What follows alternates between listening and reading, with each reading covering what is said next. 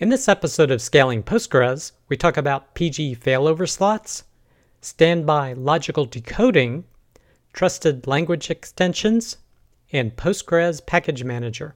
I'm Preston Jameson, and this is Scaling Postgres, episode 262.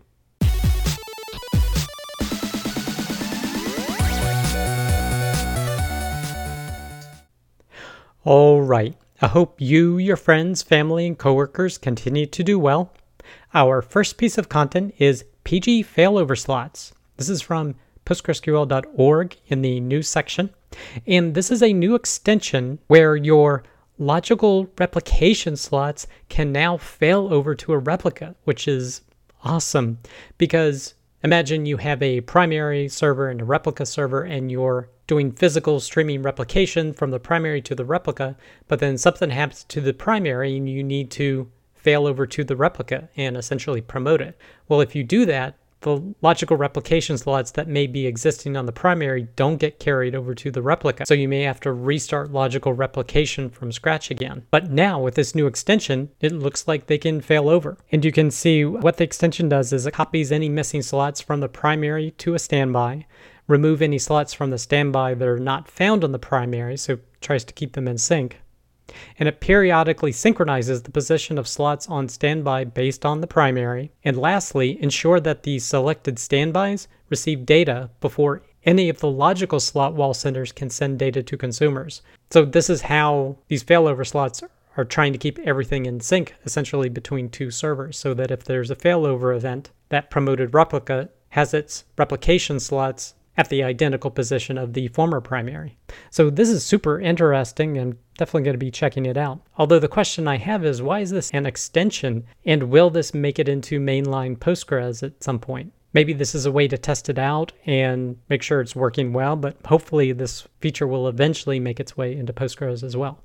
But if you want to learn more, definitely check out these pieces of content.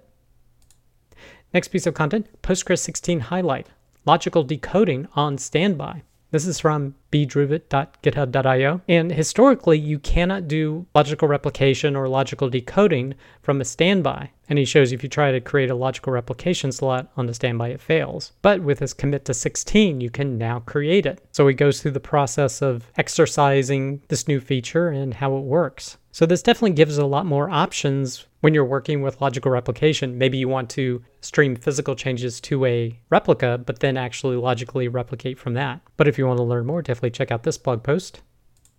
Next piece of content, trusted language extensions for Postgres. This is from supabase.com. And we talked a little bit about this in a previous episode of Scaling Postgres where AWS released an extension called PGTLE for Trusted Language Extension. And with this, it means that once this is installed, a Postgres extension written in a trusted language can be installed on a server that has the PGTLE extension installed. And essentially, a trusted language has protections to not access the file system or maybe certain areas in memory. And this is intended for cloud providers of database services to be able to install these extensions without harming the neighbors on shared infrastructure. And it says you can install these extensions from any database client using the function pgtle install the extension. Now, what's interesting about this is the next post, also from Supabase, which is the dbdev PostgreSQL Package Manager. So for these extensions that are using trusted languages, essentially trusted language extensions, they created a package manager for this at the site, dbdev. It enables you to easily connect up and use packages from it. And the intent is to essentially be like the NPM for JavaScript or pip for Python or cargo for Rust. Now we'll eventually see where this goes, but it's definitely pretty interesting. So once you find a package of interest, you can use this command, select dbdev.install, and then create the extension in the database with a particular version that you want. But if you want to learn more, definitely check out this blog post. Next piece of content, PostgreSQL and SQL 2023. This is from petereisentraut.org, and this is a follow-on from his post talking about the new SQL 2023 standard, and here he compares all those different features to where Postgres is with regard to support of them. So you can see a lot of them have been in place for a while, some of them in more recent versions like 14, 15, and are on track to be in 16. We'll ultimately have to see. then a few more that he thinks are potentially good for the future, and one that probably is not going to be done, a string-based JSON, in his opinion, isn't worth doing. But this is a good comparison to see where Postgres stands in relation to the new 2023 standard. So check this out if you're interested in that. Next piece of content, writing data from Postgres to MongoDB. This is from crunchydata.com. And their use case was that they had a purchase API that kept sending data to a Postgres database, and then periodically it aggregated it into a document, a JSON document presumably, stored it in Mongo for users to be able to retrieve receipts, for example. So with this use case, basically they set up a foreign data wrapper so that Postgres can speak to MongoDB and insert data into it. So they go through the process of setting up the tables in Postgres, showing how to generate the JSON that will be stored in Mongo, creating the foreign table, as well as a trigger to keep that updated and syncing existing data. So you can definitely check this blog post to see how that is all laid out. But of course, I'm thinking about, why would I want to use Mongo when I could probably just store it in a JSON B field? And you're already using a trigger, so you could use a trigger to create that JSON B field. Or if you didn't want to use triggers, you could use a materialized view perhaps and refresh it on a periodic basis. So I don't know if I would necessarily use MongoDB for this use case, but this shows a way of how the MongoDB foreign data wrapper could be used. Next piece of content, who contributed to PostgreSQL development in 2022? This is from arhas.blogspot.com, and he's listing all the different code statistics for Postgres development. As you can see, this list is by top committers, and you can see Tom is in that top position here. Then he has the list by lines of code, so lines of code that were changed, but they weren't necessarily the principal author of it. And here you can see Alvaro is number one here. And then finally, here are people who sent at least 100 emails to the PGSQL hackers list in 2022. And you can see Tom is again top on this one. But I do find it super interesting to see all the different names here and relate that to presentations I've seen or blog posts I've read or even Stack Overflow posts. Like frequently I see Tom Lane in a lot of answers in Stack Overflow posts. But definitely check this post out to see who contributed to Postgres.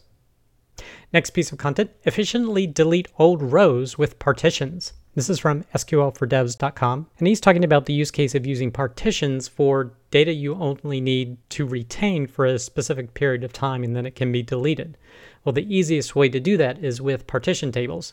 So in this case here, he's using audits, which is a perfect use case. Generally, after a period of time, you no longer need that audit data, and he's partitioning by year and by month. So when the data has expired, you can easily just detach the partition and then drop the table, and all that data is gone. If you weren't using partitions, you'd actually have to delete the rows. Now that can take a long time, and then the worst part is your data file won't really shrink that much. So now you have all this dead space in the file. Now you can reclaim it, as he says here, using vacuum full, but that locks the whole table for writes and reads. So then you'd have to use something like PG repack to essentially rewrite the whole table to reclaim space. So generally, it's easier just to set up partition tables for this type of use case, and he explains how to do it here.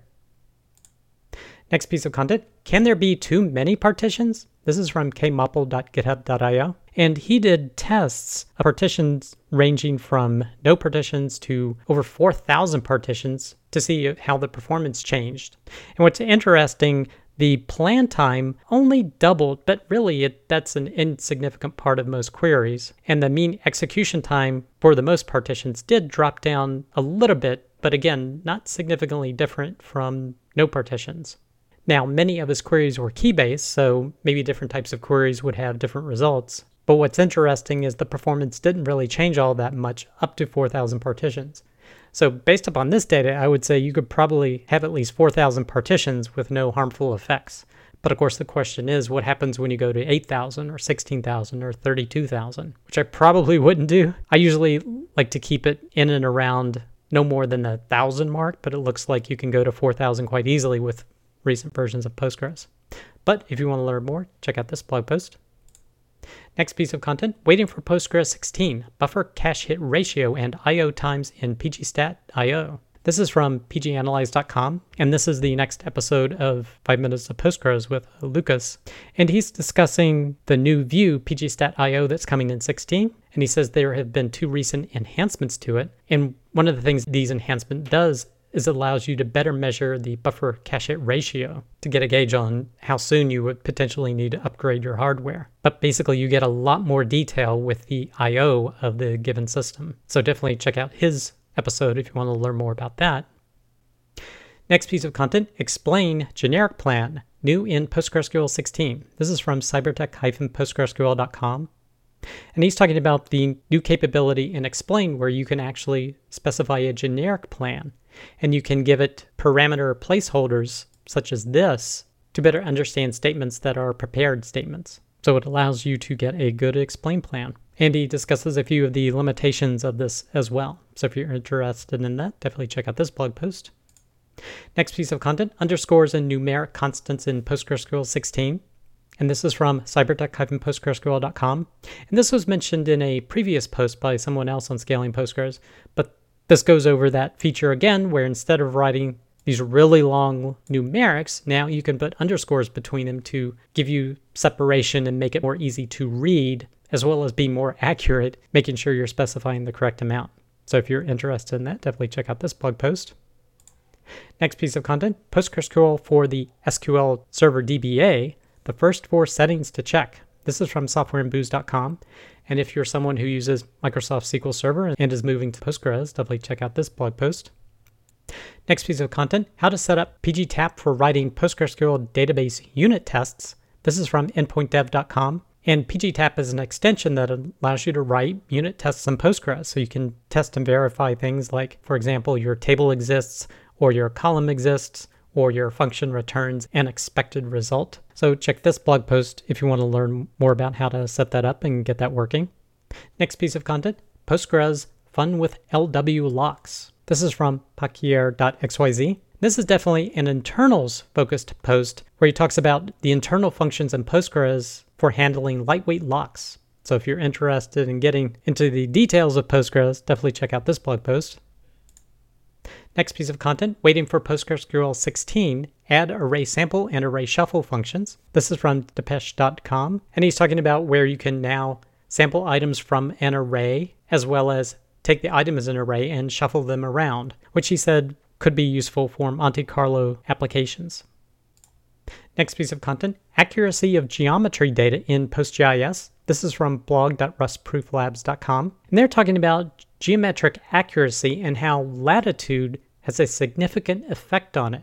And the further you get away from the equator, the more error that can be introduced into your calculations and how to actually deal with that. So if you're interested in learning more, definitely check out this blog post. Next piece of content, using encryption at rest for PostgreSQL in Kubernetes. This is from Procona.com. And specifically, they're talking about using their Procona operator to be able to set up Postgres on Kubernetes, handling a encryption at rest requirement. So if that's of interest to you, you can check out this blog post. Next piece of content, there was another episode of Postgres FM last week. This one was read-only considerations. So basically, these are use cases where databases are predominantly used in a read-only state and maybe they're refreshed once a night. So if you're interested in that type of discussion, you can check out their audio or the YouTube here as well. Next piece of content, the PostgreSQL Person of the Week is David Christensen. If you're interested in learning more about David and his contributions to Postgres, definitely check out this blog post. And the last piece of content, we did have another episode of the Rubber Duck Dev Show this past Thursday afternoon. This one, we discussed leaving the cloud. And this is a reflection on something that David Hannemeyer Hansen and his company 37 Signals is doing in terms of leaving one of the major cloud providers and co-locating their own servers and setting up their own infrastructure away from one of the main cloud providers. So if you're interested in that type of discussion, we welcome you to check out our show. That does it for this episode of Scaling Postgres. You can get links to all the content mentioned in the show notes. Be sure to head over to scalingpostgres.com where you can sign up to receive weekly notifications of each episode, or you can subscribe via YouTube or iTunes. Thanks.